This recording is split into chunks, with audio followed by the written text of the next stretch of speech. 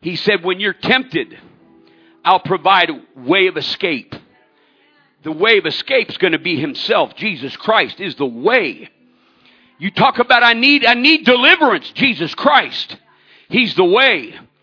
Anything you need, any way you need to be provided for you, out, in, up, down, doesn't matter. Whatever kind of a way, he said, I am the way. I am the way. That's who we look to. Praise God. How about if you have your Bibles, let's go to the book of James, chapter number 5. And enjoy everyone that's here. Appreciate your love for God and your worship. And I desire that the hand of the Lord just change, transform according to his will for you. That he works in you according to his divine will and plan. And glory be to his beautiful name. James 5:11. Behold, we count them happy which endure. You have heard of the endurance, called patience here, King James, of Job, and have seen the end of the Lord. And here's what we saw in the conclusion, that the Lord is very pitiful. That's not a put down, that means very tender-hearted. Matter of fact, it's only used here in the entire Bible this one time. Very pitiful and of tender mercy. It's one has to do with who he is mercy. The other has to do with how he feels towards us. And it's the bowels of his mercy. There's a feeling, but there's also a divine nature. And the Bible said that's the end of the Lord, that the Lord's very pitiful and of tender mercy. You can go ahead and be seated.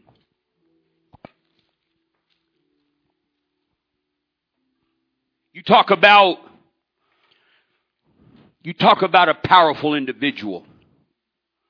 Maybe one of the most underestimated people in the entire Bible. This man, Job. We don't have much of his background given to us. Matter of fact, we don't even know when he lived. It was obviously around the time when people lived long ages. After his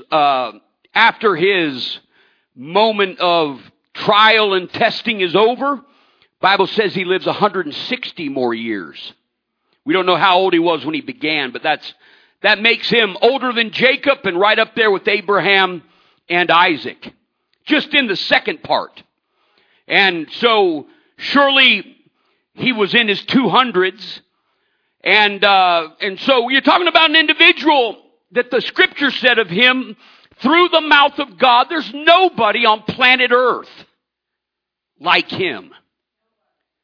And so you're talking about, if he lived during the times of Abraham and so forth, whenever it was, there was nobody like Job. You don't hear a lot about Job, but the Lord talks about Job.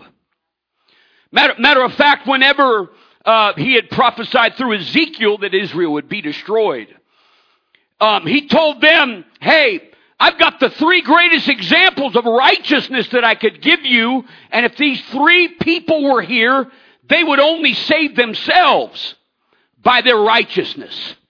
But he did say they would have been saved. They wouldn't have been destroyed, they wouldn't have been led captive, but they would have been saved. And he said their names are Noah, Job, and Daniel. Now Noah, I get Noah. Noah's a great character. And obviously, Daniel is legendary. But Job is right there in the mix. And think about this. Think about the fact that this individual who's writing this book is James, the brother of Jesus. He's a Jew. He is very much a Jew, and he's very much proud of their heritage as Jews. And so he's He's the one you read about in Acts chapter 12 that after Simon Peter's delivered out of jail, that's the James who is being reported to in Jerusalem. And by Acts 15, he's a pastor at Jerusalem. He is an apostle. You're talking about an individual that is mightily used of God, but he's very, very much into his Jew heritage as a Jew, the Old Testament people of God, by whom the Lord came, and it just happened to be his half-brother. And so he's proud of his genealogy and his heritage. And so as he's dealing with this group of people and writing to the 12 tribes in the church scattered around the world, and he's speaking to these people and he's calling them brethren, he's speaking to the people of God, and he begins to call them sinners. You're either one or the other. You're either a brother or you're a sinner.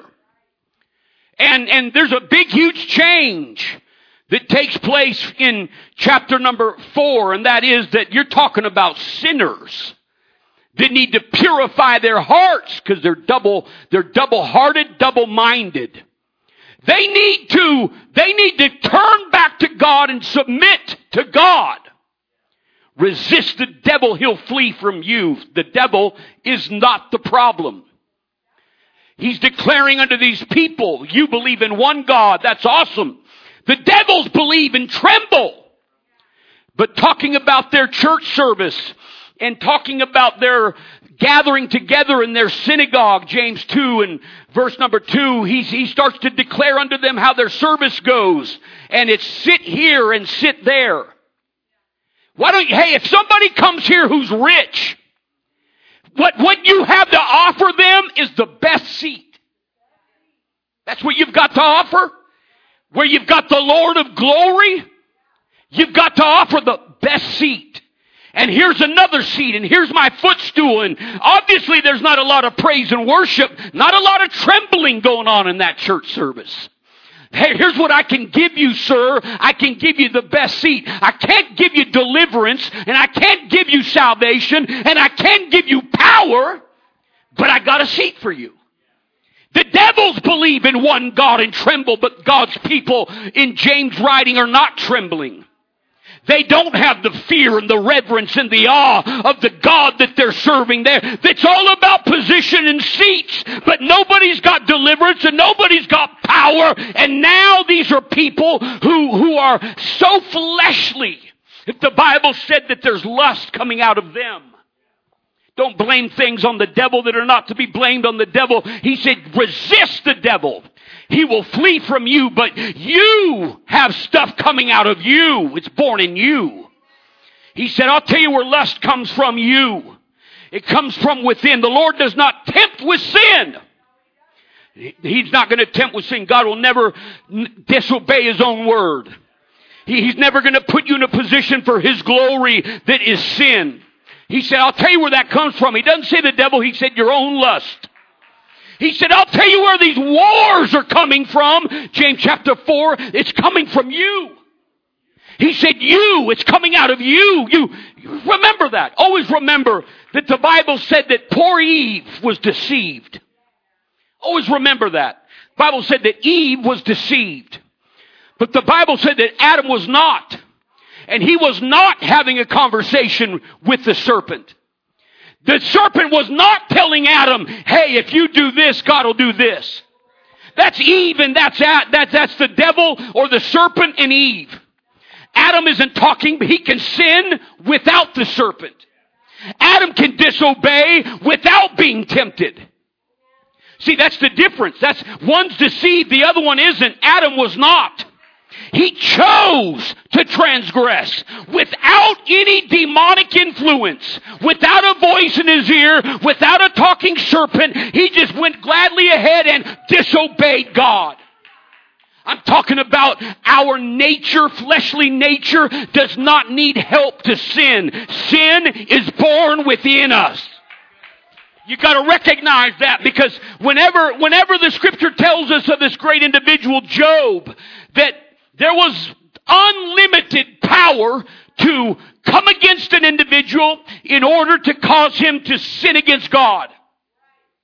And he does not parade naked ladies in front of him.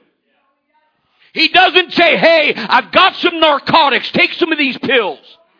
He doesn't do any of that stuff because none of that stuff's from him. It's from human beings in their flesh. That's the kind of stuff that comes out of us. When he tempted the Lord in the wilderness, there's no naked ladies. You single 30-year-old individual, how about I show you some pornography? None of that, no. It's all about power. It's all about your will taking control. It's all about disobedience to your calling and God's plan in your life. It's not about, hey, do this, I want you to gamble this, those are lusts of the flesh. All of that is lusts of the flesh. One of the lusts of the flesh is pharmaceutical.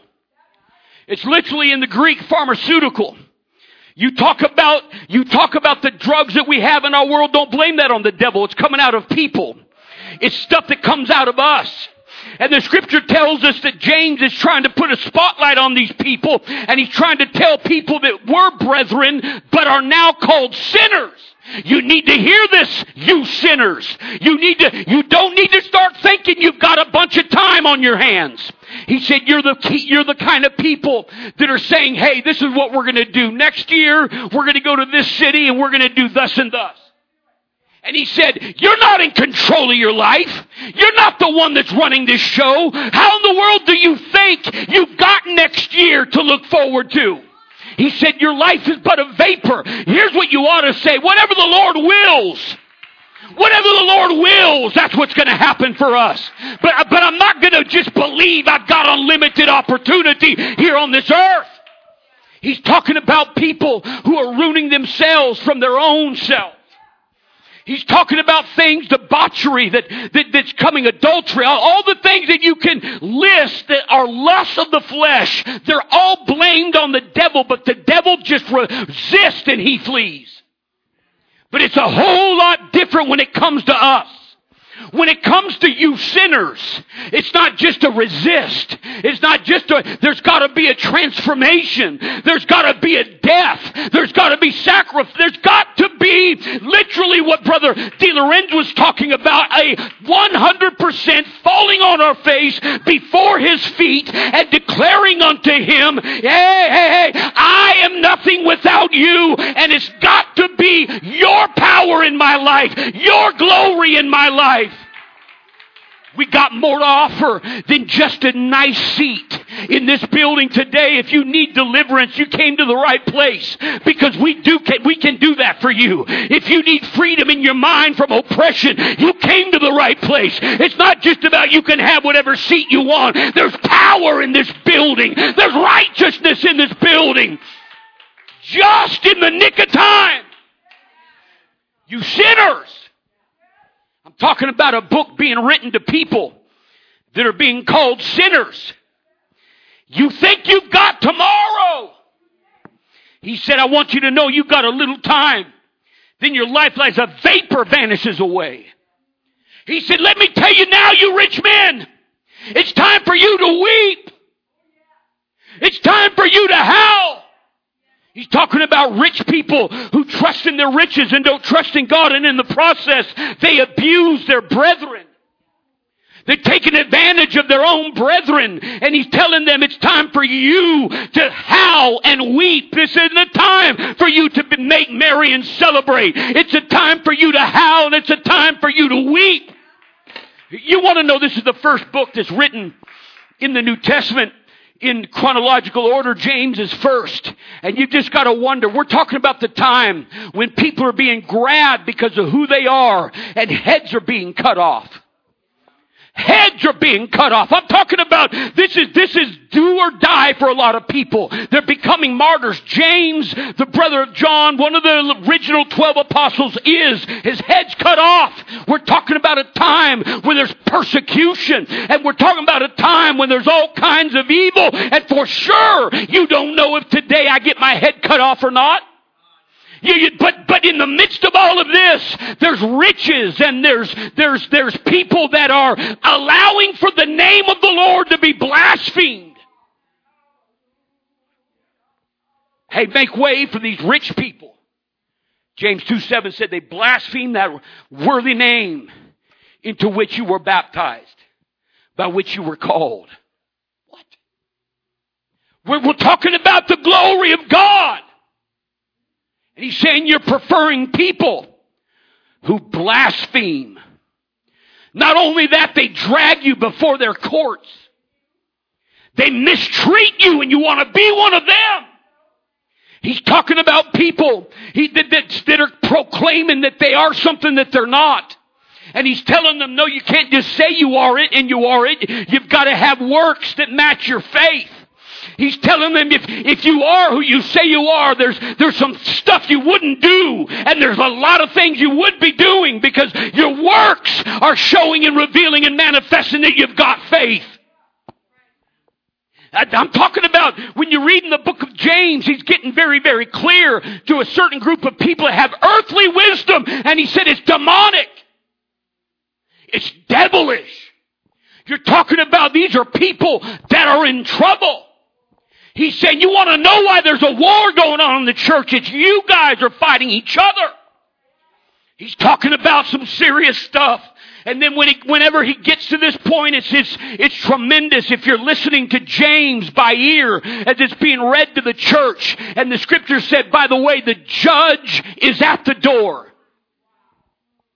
My. I bet you that changes the whole atmosphere. The judge is at the door. There's one judge. We know the judge is the Lord Jesus Christ. And he said he's at the door. And I'm talking about this is a message that's being preached to people that are a part of God's kingdom, but they backslid into sinners. This is who he's after.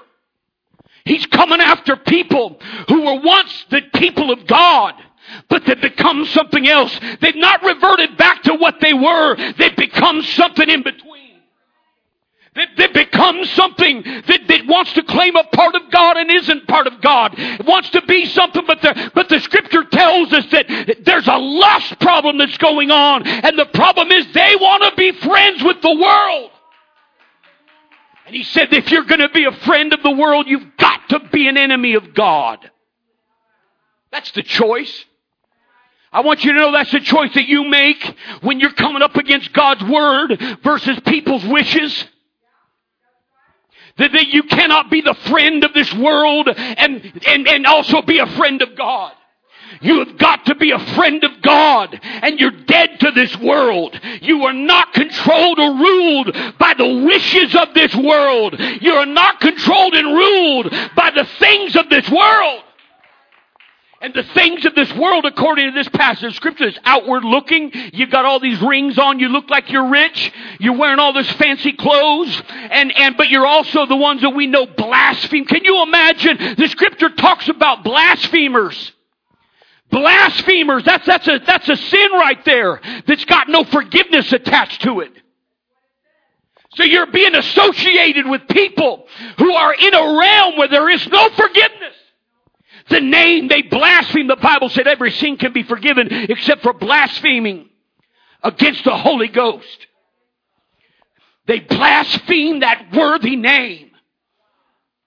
That's why you come to church, you're like, here's what we can give you. We can give you some food and we can give you a pat on the back, but we can't give you deliverance. We got some socks for you and we got some underwear for you, but what you really need is salvation. What you really need is deliverance from addiction. And I want you to know that's where glory comes in. That's when the power of God's righteousness comes in. We got that here. That's hope. That's hope. Praise God. He's talking to these people. And he's telling them, hey, the judge is at the door. He's telling the persecuted, hold on. But he's telling those that are rich, those that are sinners, the judge is at the door. And he busts into talking about this man, Job. I want you to know that's got to hurt. That's got to hurt somebody like James's feelings a little bit to be talking about a non-Jew as the example for this moment in time.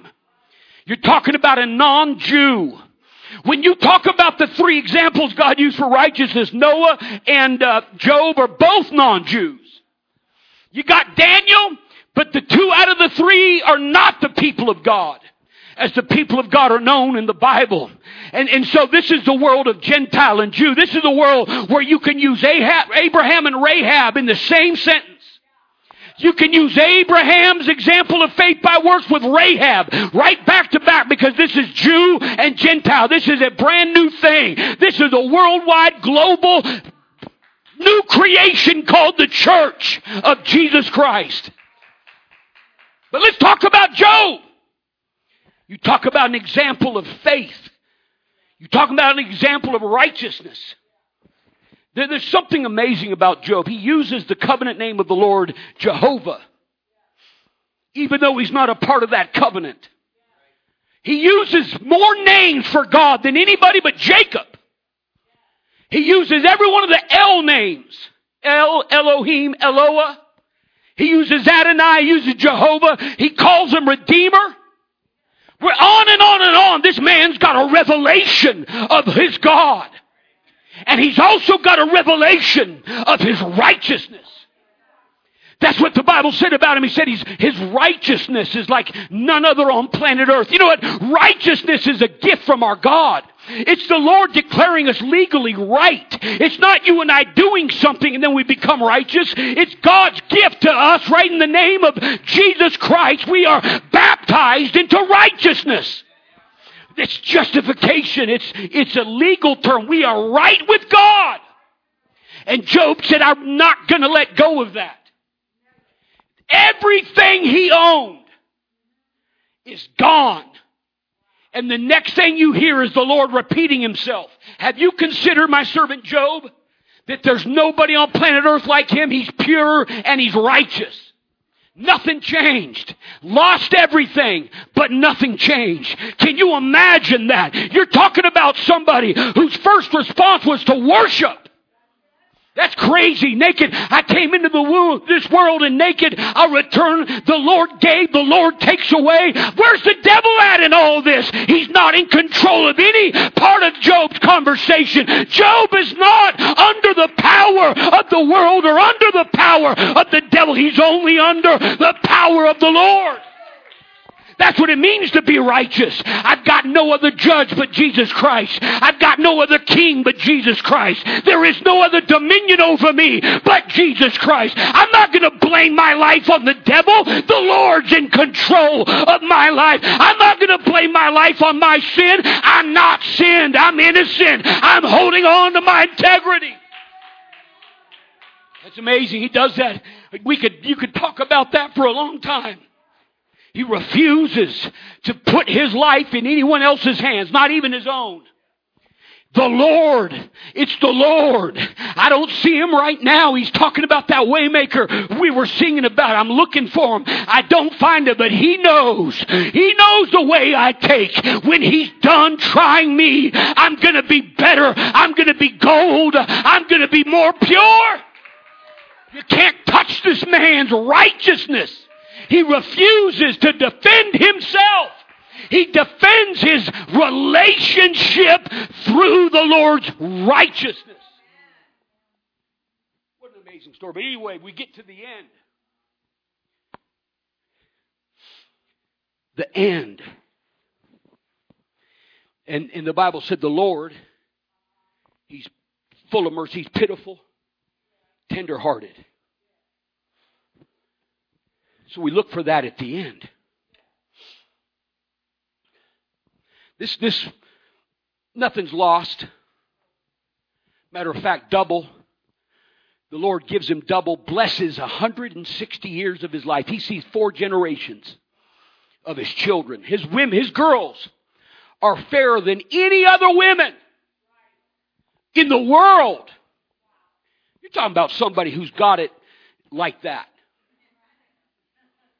He has 4 friends who they come, and the scripture says they come to comfort, but it's not comfort, it's assault. And these are not people who do not know how to talk about God. These are people who have a relationship, some way, shape, or form with God. We're talking about some of their speeches are very, very intelligent. They got some ways about them. This is such a poetic book. And you've got three of those friends who are just, it's a back and forth. They're saying something to Job, and Job's coming back with declaring he's righteous, and he refuses to do anything but hold on to his innocence. That's what integrity is. Here's what he says. He says, the Lord's attacked me without cause. And that's what the Lord said himself in Job 2 and 3. You instigated me to destroy Job without cause.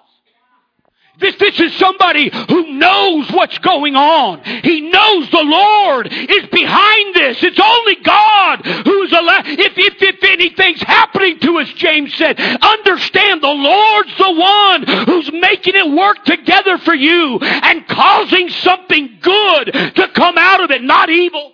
He's not working evil. He's not working sin. But the Lord's the one running your life. If something's on you right now and you can't resist it off and you can't rebuke it off, you just recognize if it's not evil and if it's not sin, if it's life circumstances like Job's going through, the Lord's still in control of it. I'm not going to say I'm in charge now. I'm not going to try to look to money to be in charge. I'm not going to try to look for friends to be in charge. Nope, the Lord. But we start talking about if you're sick. We go from Job and we start talking about, hey, don't fall into condemnation. The judge is here. Hey, is anybody afflicted? Pray. Anyone sick? Sing. Is there anyone sick among you? Call for the elders. Let them pray over. Prayer of faith shall save the sick. Lord will raise. If he's committed any sins, they shall be forgiven. Confess your faults one to another and pray one for another that you may be healed. It's the effectual, fervent prayer of a righteous man that availeth much. We're not talking about Elijah. We're talking about Job. It's the end where we see his mercy. It's the end where we see that tender heart. Have you ever looked at the end? Because the Bible tells us, and we knew from the beginning, don't get lost in the story. Nothing's wrong with Job. He's pure, he's righteous. He's got integrity, which is innocence. He's holding on to it. He's not sinned. He does not speak wrong towards or about God. Here's what the Lord says though. To Job's three friends, you have not spoken right about me like Job has. You know what else he tells these three? My wrath is getting ready to come on you. This has nothing at all to do with restoration for Job. They're not connected. Bible said in 42 and 10 of Job, it says, the Lord restored the fortunes of Job when he prayed, not because he prayed. It's at the same time here. It has nothing to do, they're not connected. It's not cause and effect. It's not all of a sudden Job's a dirtbag, you better pray for your buddies. No. You're getting ready to get a revelation of who this Job is. Because the Lord starts to make him a priest. He says, I will not hear your prayer. My wrath's coming on you three. But I will not acknowledge your face. I will not accept anything from you. He said, let me tell you what your only hope is. Get 7 sacrifices.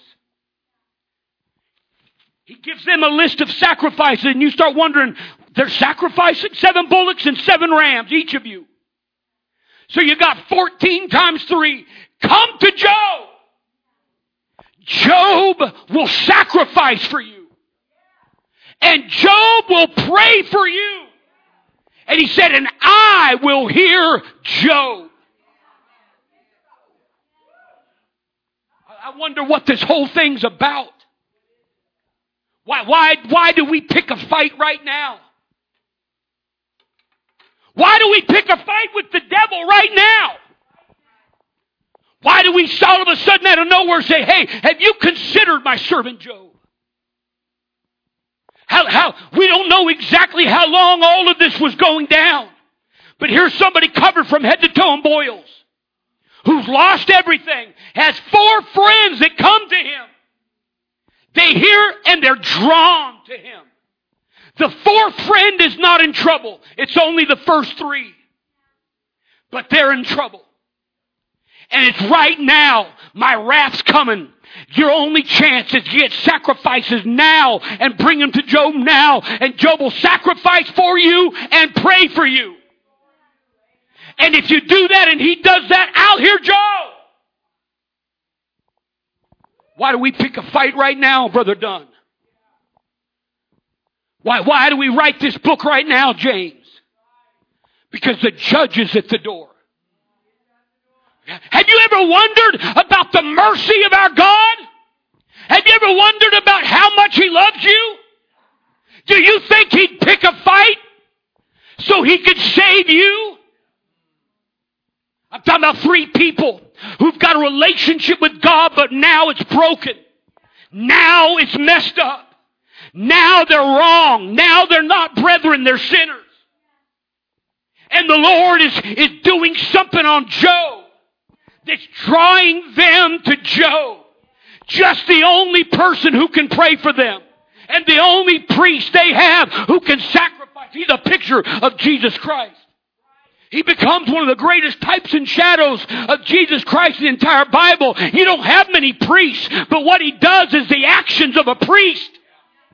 That's exactly what He does. And the timing of it all, when the Lord steps into the conversation's getting ready to end.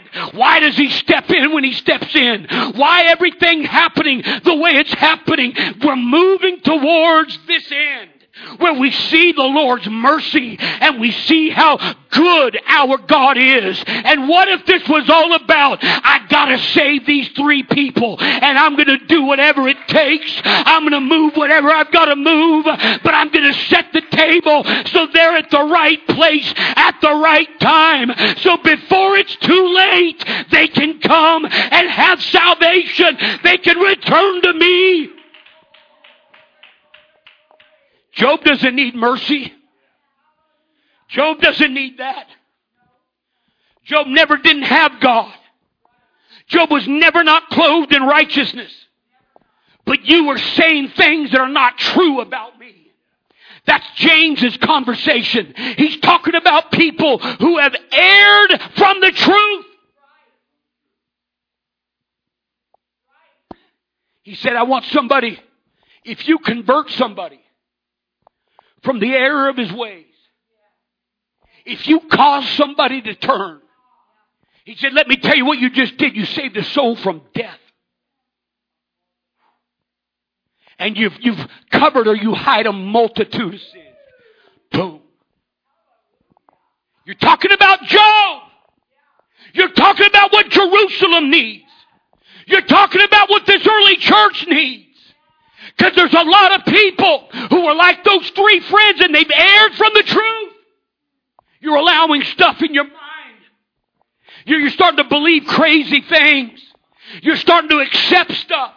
The fleshly parts of us are starting to connect with this world. And we become friends of this world. And we can talk about God. All kinds of philosophy. Whatever you want to say. But could it be that the Holy Ghost is here today with His mercy and His glory? Because you don't have much time for repentance. What if the judge is at the door and James is writing a 911 letter and saying, somebody, I want you to know the mercy of God is the second chance.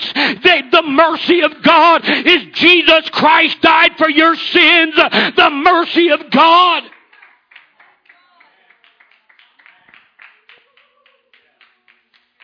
Oh.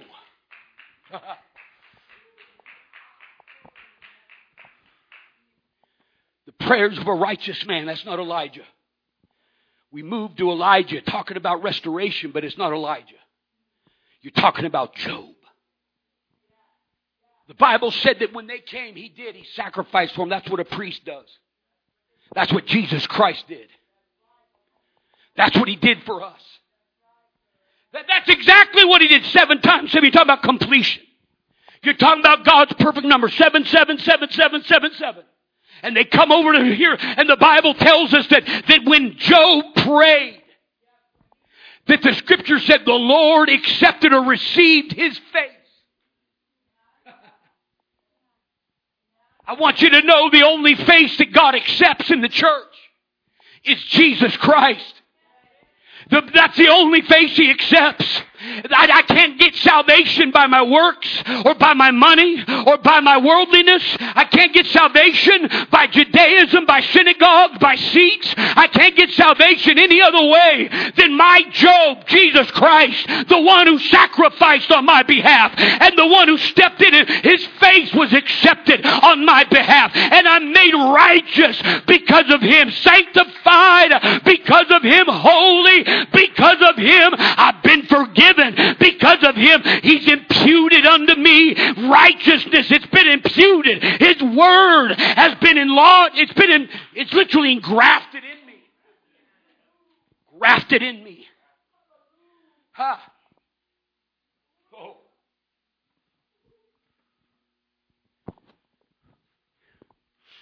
It's not about Job. Job repented from dust and ashes. That's what he did. He turned from that and said, this ain't my future. And that's when everything changed for Job. Immediately healed. Head to toe, he's healed. The Bible's talking about this. Mixed in with the prayer of faith. Some people are sick. Just like Job. Some people's sickness is just like Job's sickness. It's spiritual. Don't think God doesn't do things to get us, to draw us. He's drawn those friends here in this case, but can you imagine God working inside of somebody's frail body in order to save you? How much mercy is that? What if you lost your money because you were trusting in money? What if you lost your job because your job was your Savior and it was leading you in error and you were going to die lost? Don't you think our God loves us enough to get into the middle of our life and begin stirring stuff up? He's not saying you won't be healed. He's saying you confess your faults. There's healing. There's healing if there's prayers of faith and confession of faults. Some things are because my sin. Oh, that's amazing that you've got a priest, not a part of God's people, but knows all the names and his prayers work. And those 3 are forgiven, made right with God because of Job, not because of myself. Who were you? You forgot who you were. He said, if you become a hearer and not a doer of the God's word, it's like somebody who comes and looks and they see their Genesis face and forget what manner of man they were.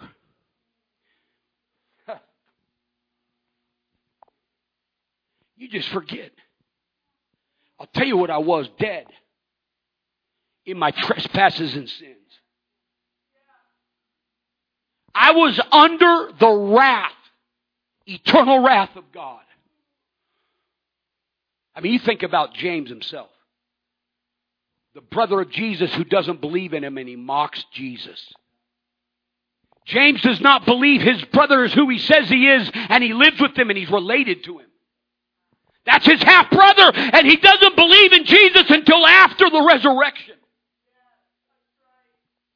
You forget what manner of man you were. James is saying, I can testify.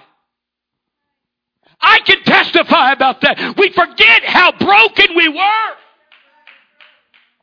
We forget we had no help. Oh, that's all we were.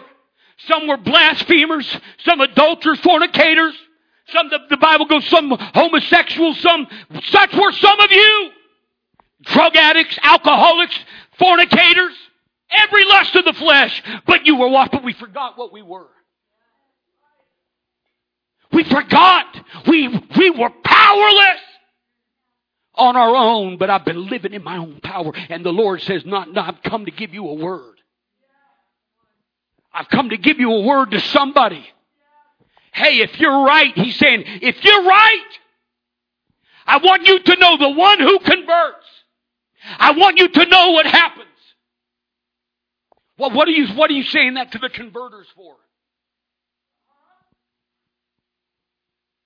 Because you hit a point in time where if you don't have a converter, you're not turning to God on your own.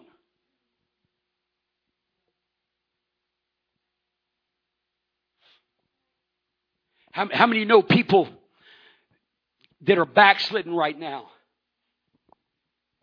And you're like, man, it's just too awkward to bring it up. I feel awkward to invite them. And the Lord's saying to the converters, all you're doing is saving somebody from death.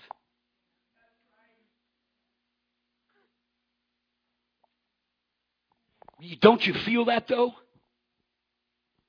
I need to tell them, hey, time to come back to God. I got to quit excusing. I've got whatever it is. Don't be nervous about a convert. All you're doing is saving a soul from eternal death. We're not talking about something that's not serious. Serious enough for there to be a call. For there to be a willingness like Job, use me any way you need to use me to reach a lost and dying world. I can't make it comfortable for you if I know that it's eternal death we're talking about. We're talking about multitude of sins. Come on, the judge is at the door. That person who's out of the way, who's erred from the way. I want you to know there's some people who can't come back because they're in so much error. People who have erred from the truth. They're not listening to the truth. They're not at church hearing the preaching. They think they're okay. He's saying, hey, I got to tell the converter. This is serious. This is something that's a calling. This is something that's powerful. This is righteous prayers, and it's the voice of the righteous that if you do convert somebody, you're saving them from eternal death. I think it's worth a phone call. I think it's worth getting over being nervous about it. If you're worried about offending people, I want you to know you're too worried about being a friend of the world. You don't have to be offensive. You don't speak God's truth offensively. It's just offensive by nature. It's against the will of flesh. It's always going to be against the will of flesh. You don't have to accentuate it by being a jerk. No, that's the earthly wisdom. But heavenly wisdom is sowing seeds of righteousness in peace. And that's exactly what Job did. And that's exactly what our friends need from us. They need people who are not intimidated by feelings. Who are not intimidated by they know the cost. And the cost is eternal death. And God's working in my life and positioning myself so I'm in contact with people, and that's not an accident. It's no accident. It's no accident you've been feeling like I need to call these people.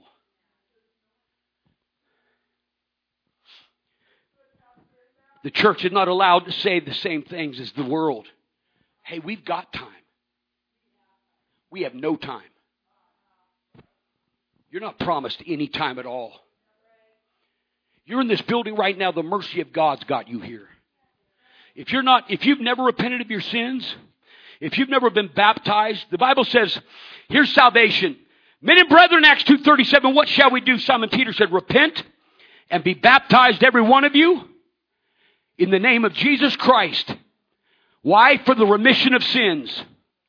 And you shall receive the gift of the Holy Ghost. There Simon Peter gives them the keys to eternal kingdom of God. That's available for you. And we're not giving you seats today. We're giving you the opportunity for life transformation. But I wonder, Brother Dunn, I wonder if there's more to my life than just about me. If there's more to where God's working in me, to where I've got the opportunity to convert and not be friends with, convert. We're friends with the world when we're like, hey, here's what we're going to do. We're going to still call you brother. The Bible said, no, if you don't even call them brother anymore. You don't treat them as a brother. Because that's not loving them. The worst thing you could ever do is allow for somebody to feel okay if God's saying they're not okay. The worst thing I could do is affirm the place that you're in right now if that place is lost.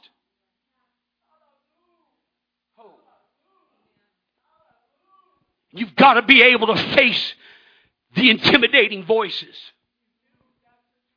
that are telling you you're wrong. And they're the ones that God's reaching. And you're staying there and you're refusing to let go of your righteousness. And you're not changing what you believe about God. And they come back and you come back and they come back and you come back. You refuse to step away from innocence and righteousness, and you're holding on to your revelation of who God is. And after a while, the voices are silenced and God's word comes down with power, and it results in their salvation. Man, I've never seen a time on planet Earth when there's more appeasement than there is today. There's no such thing as loving your neighbor as yourself to hell. It is not love. God's love was shown, the Bible said, to this whole planet in salvation. That's where God's love starts. God's love starts with salvation. God's love on planet Earth is for that person. And salvation is not just, I got it. Salvation is a life transformation where I literally come to Him and I die. He died for me. So I am baptized into His death. And it counts as mine. And at that moment, I've literally died to all my past and my sin. And I'm baptized into that glorious name. I received the gift of the Holy Ghost. The Bible said you speak with other tongues as a sign to us that we've received that invisible Spirit. Man, James is saying, but guess what? We got problems with now is our tongues. And we're like, I thought God got my tongue with the Holy Ghost. That's exactly what He got. That doesn't mean He's got it still. We're not talking about people who never were in church. We're talking about people in all of these stages who are a part of God's kingdom. He's telling them, the Lord is speaking. It's time for you to mourn. And we're like, no, it's good. It's time for you to weep. Hey, it's fine. And the Lord's saying, I got to speak a word to the converters. It's not fine. It's death. That's what they're being saved from. I'm talking about eternal death. Man, I think about friends of mine who are like, here's what salvation is now. And they have no scripture to back it up, but it's just say you believe in Jesus. And you're saved. Did you do that? Let's clap our hands. Good for you. No change, no transformation. Talking about people that they do know what it's like to be changed. They got it themselves, but they're not giving it to anybody else. I want you to know, before there is an Aaron, before there is a tabernacle, before there's a temple, before there's a people of God, God's using a man named Job as a priest to reach 3 people. I want you to know He'll do whatever it takes. He's not bound by laws. He's not bound by rules. He'll make somebody into a priest without a church, and He'll use sacrifice right there on the spot, no matter what the altar looks like, because this wasn't about Job. This was about three friends who are at the moment of death, eternal death, and I've come to give them mercy in place of that. I've come to let them know I'm a God who's compassionate. Oh. But it's just not going to be based off of me. It's based off of Jesus Christ. And so here we are today in this room. All of us throughout time have experienced what it's like to have people, family members, whoever, walk away from God. You know what? The things that are being imposed upon people. The things that are being imposed upon people today, like, here's what you do. You call me they. And if you don't call somebody they, it's like you just said, blankety blank Jesus Christ. And we've got family members that are just like that. And we've got family members that they'll call them they. And they're a part of the church.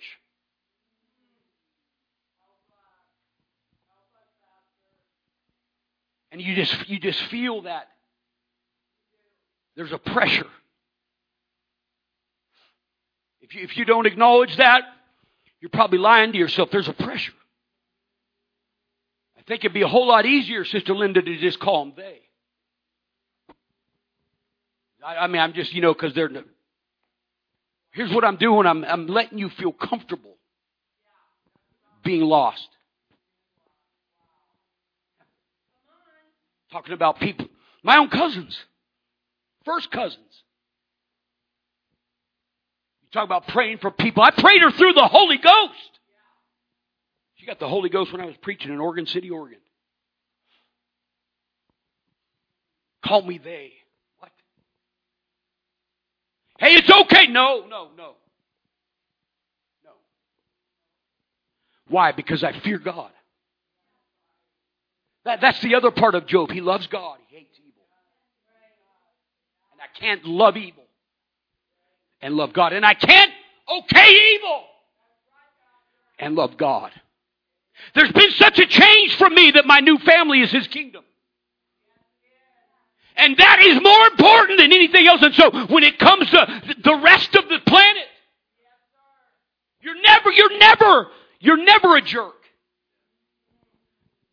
I've done the worst things that people can get caught for, get in trouble for, and I've never experienced jerk Christians.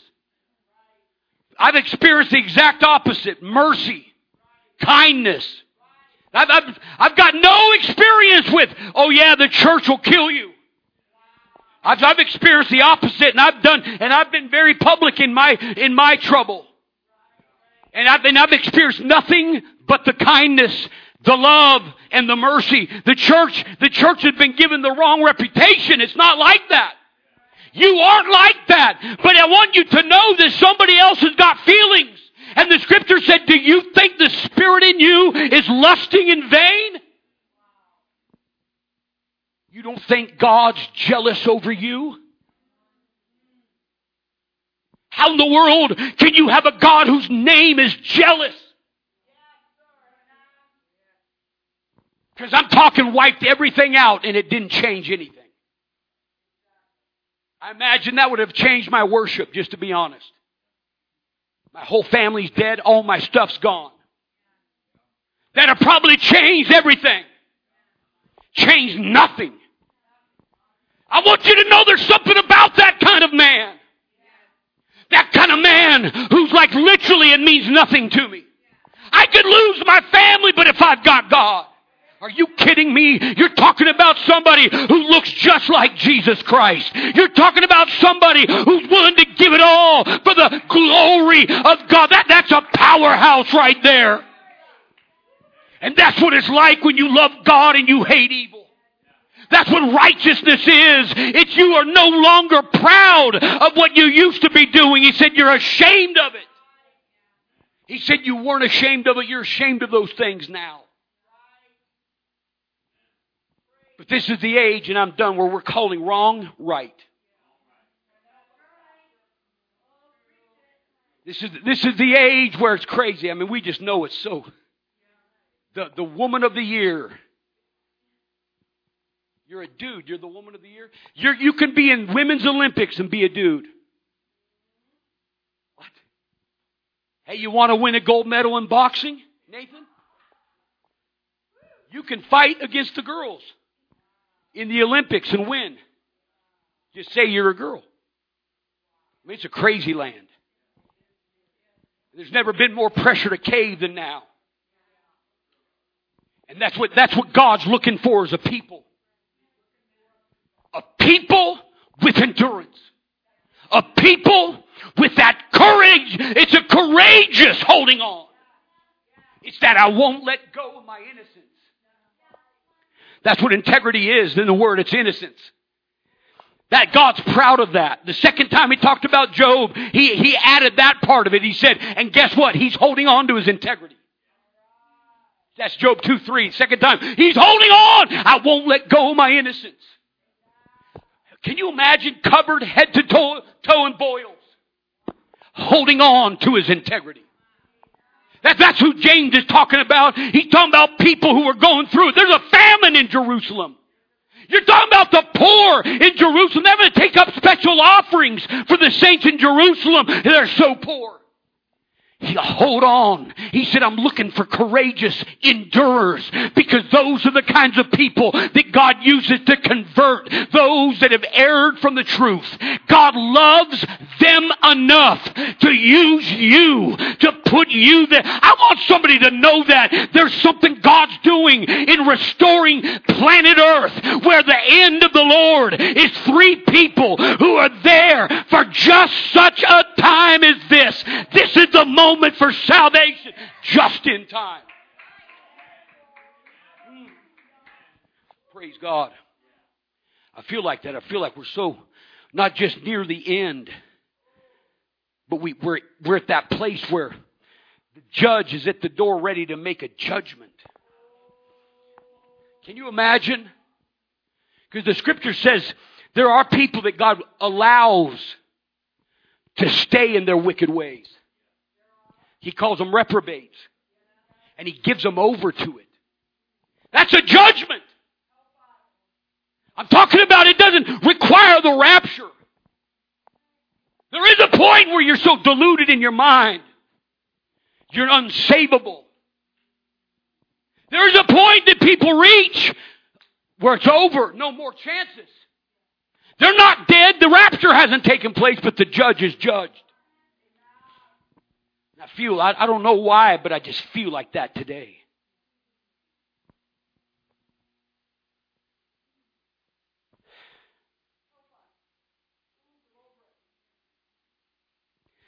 I feel like that today.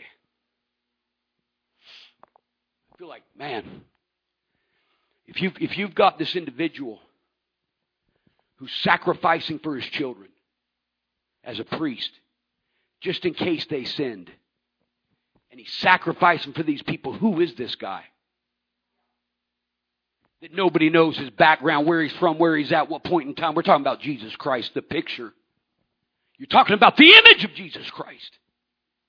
And he's got a people on planet Earth who are the first fruits of this new creation. And if there's ever been a time for the people of God to courageously endure, it's got to be now. It's got to be now. Church cannot be about sitting. What chair do I got? It's who's praising, who's worshiping. It's not about seats. It's about we're here to call out sin because we love you. And you can get away from your sin. That's the whole glory of God's people. That's the whole glory of it. It's the forgiving Job and the forgiving God. Stand with me here today.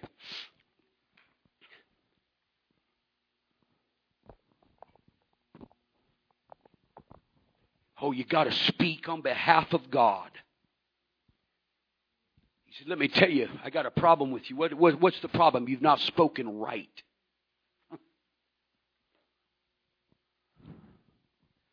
You know, there's a lot of things said about God that are not right. And they don't come from outside the church. They come from inside. He's all right with it. He's cool with it. Hey, whatever it is. I got to be so careful. I've got to be so careful. What am I saying about God? What I say about God directly affects my identity. In Him, there's hope. There's Redeemer. Job's talking about resurrection. You're talking about somebody's got some revelation.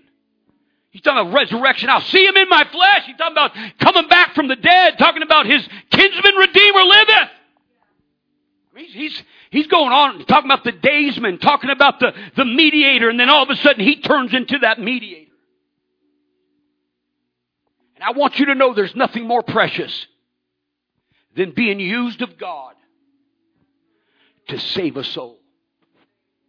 Because when you talk about the miracles of stopping rain and starting rain back up, it had nothing to do with miracles. Had everything to do with God calling Israel to quit limping between two opinions. You either love and worship Baal, or you follow, love, worship God. That's why we got fire falling. That's why the rain was stopped. It wasn't about by the authority of the Word of God. It was about I'm reaching for a people. I'm reaching for a people. I'm calling people to repentance before it's too late. Oh, there's nothing more perfect picture of the mercy of God than a moment where He creates for there to be a call to repentance. For there to be an opportunity for you to get over, through, and done with your sins. You can't say it's all right anymore.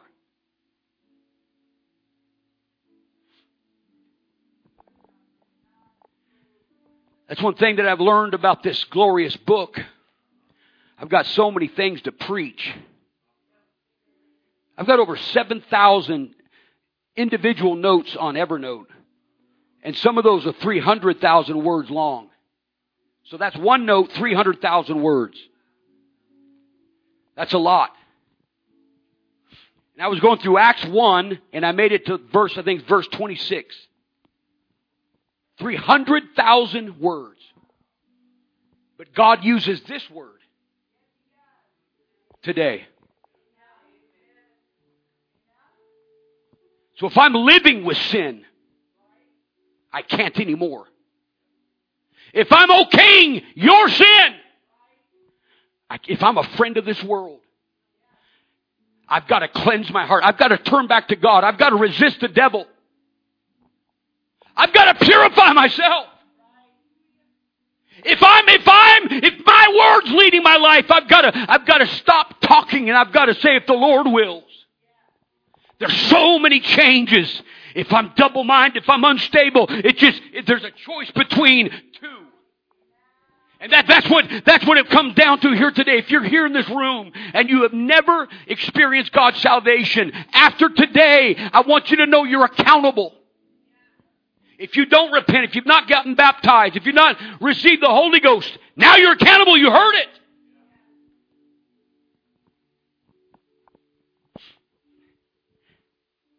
If I'm appeasing backsliders,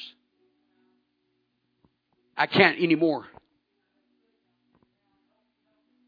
If I've been so consumed with what I'm going through that I can't see what God's doing through to others, I got to stop now.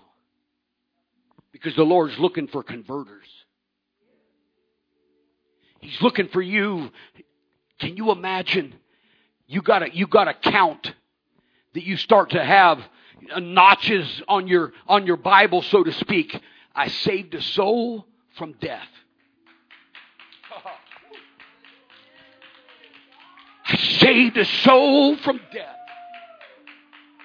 That's what God's doing. He's using, hey Elijah, I need you now for a nation to repent. There's backsliders that you're connected to. All it's going to take is your boldness. Your stand with God, but your fearlessness and your faith in this powerful word. That's all it's going to take. Who in the world's going to go through Spokane and think that Rahab wants God? The hooker? Yeah. The Bible said she received the messengers by faith. She was justified because she received the preachers, the messengers. I want somebody to know that there's not one thing our God can't. His glory on this planet for people who are refusing for anything but glory to His name. And there's power here for your salvation and for your transformation. It could be that you're who God's calling and saying, you might not ever feel conviction again. I'll let you be lost. That's how God works in the Scripture. Some people are given over, and the Scripture tells us, why is God not going after them? I want you to know there's a judgment side to God. There's a judgment side to God. He will not be mocked, He said. He does not get mocked. Hey, why don't you close your eyes? That's what mercy is. It's that waymaker moving. It's 3 people who just happened to show up at Job's house. 3 people who just happened to come to Job. My. Of all the people they could have run to into in the grocery store, it was you. Of all the people that they could have called, it was Uncle Abraham. It's never by accident. It's never by accident when you come in contact with somebody out of the way. You're there to turn them. You're there to turn them, and there's a power that's so great. There's a glory that's so great. It causes devils to tremble. There's a power with you, my friend, that there's no worldly thing can stop it. There's not one thing can change our unchanging, unshadowed over God. And He's here, and He's saying, hey, I'm reaching after backsliders. In the church! I'm reaching after people. How dare us have a footstool in God's church? Heaven's His throne, earth's His footstool. You're talking about a God who the Bible said His enemies are getting put underneath His footstool, and I've become His enemy because I'm a friend of this world. Maybe I got to repent for being scared to stand. Maybe I've got to repent over appeasing rather than standing for what I know is true. I can't call it loving my neighbor after myself if I'm leaving them the way I found them. I can't call it loving my neighbor after myself. James said if I just say, hey, here, I hope you get warm if I got a coat. I hope you get some food if I got some food. Hey, I hope you come back to God. And I leave you just like I found you. No. It's a setup. It's a divine setup. This time's a time of mercy. I think it'd be all right if we all began to confess our sins here today. If we all confessed our faults, I'll bet you there'd be healing get loosed in here. I'll bet you there's healing that won't get loosed until I give up sins I love. Until I give up habits I love. Until I break off from friendships with this world that get a hold of my heart. I bet you there's healing that could get loosed. I bet you there's souls that need to get healed today. Come on, girls, you go ahead and start singing. If you're here and you'd like to have an experience with God, you just come up here to the front. You just start to talk to the Lord, that's all. If you're here today and God's working in your heart, and you've been going at your own skate, your own pace, your own time, your own way, God's saying, break out of that. You don't have time to get through it. You don't have a tomorrow. You've only got a today in salvation. There's no tomorrow. Salvation's today or never. That's the Bible outlook. It's today or never. Oh! God, allow us to have a boldness. Help us, Holy Ghost, I pray, to have a courageous endurance. Let there be a release of a glorious redemption flowing out of your people. Let there be conversion after conversion of backsliders, I pray, God. Don't let people come into our church, God, and die lost without you. If they're here, help them, God. If they're here, save them, God. If they're here, deliver them. Don't let me live without you, God. Don't let my heart get wrong and broken and out of the way, Jesus Christ.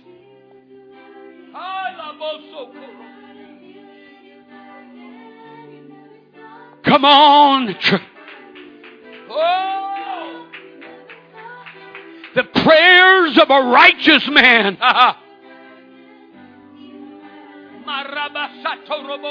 You can break people free. Your hands can deliver people's minds. Oh! Yes, God. I said He's a waymaker. Job, it's a setup. It's a setup for your friends. It's a setup for their salvation. It's a setup because God's that merciful.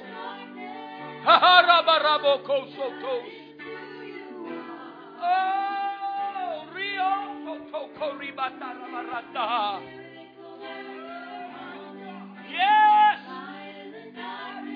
Oh, my God, I need you, Lord.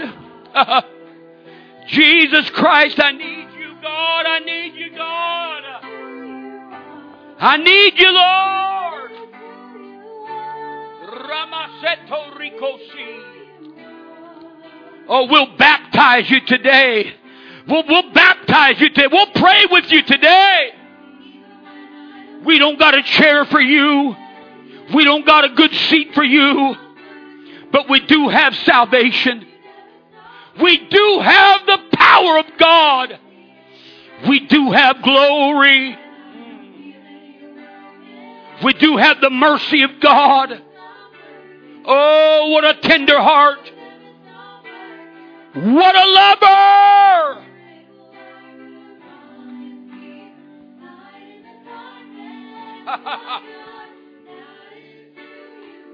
Oh, yes. Be looking for divine setups. Be looking for divine moments. Not by chance. It's not by chance there's an encounter with somebody this week. It won't be by chance you run into so-and-so this week. Be bold when you do. God set this up. God's behind this. God's mercy brought me here. I say you're holy, God. I say you're holy, God. Oh, yes, God, I pray. Baptize your people with anointed hands. Your name, your name, your name, God. It's prayers of faith. Oh, it's prayers of faith. No, we're not asking we're not wavering in our faith. Prayers of faith. We know God's answering. We know God's hearing.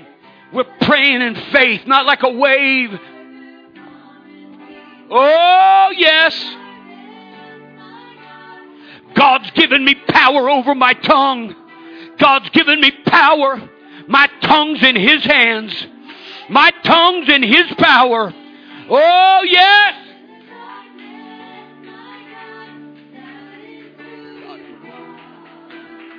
Oh, marato soringo tosi. Promise keeper. That's who you are, Lord. Eto sorata.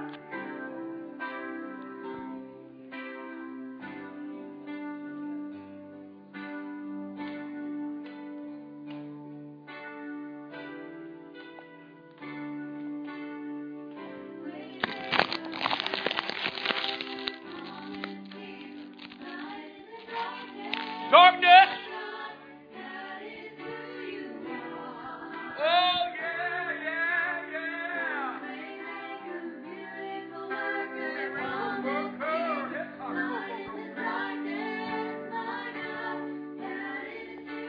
That's who you are, Lord.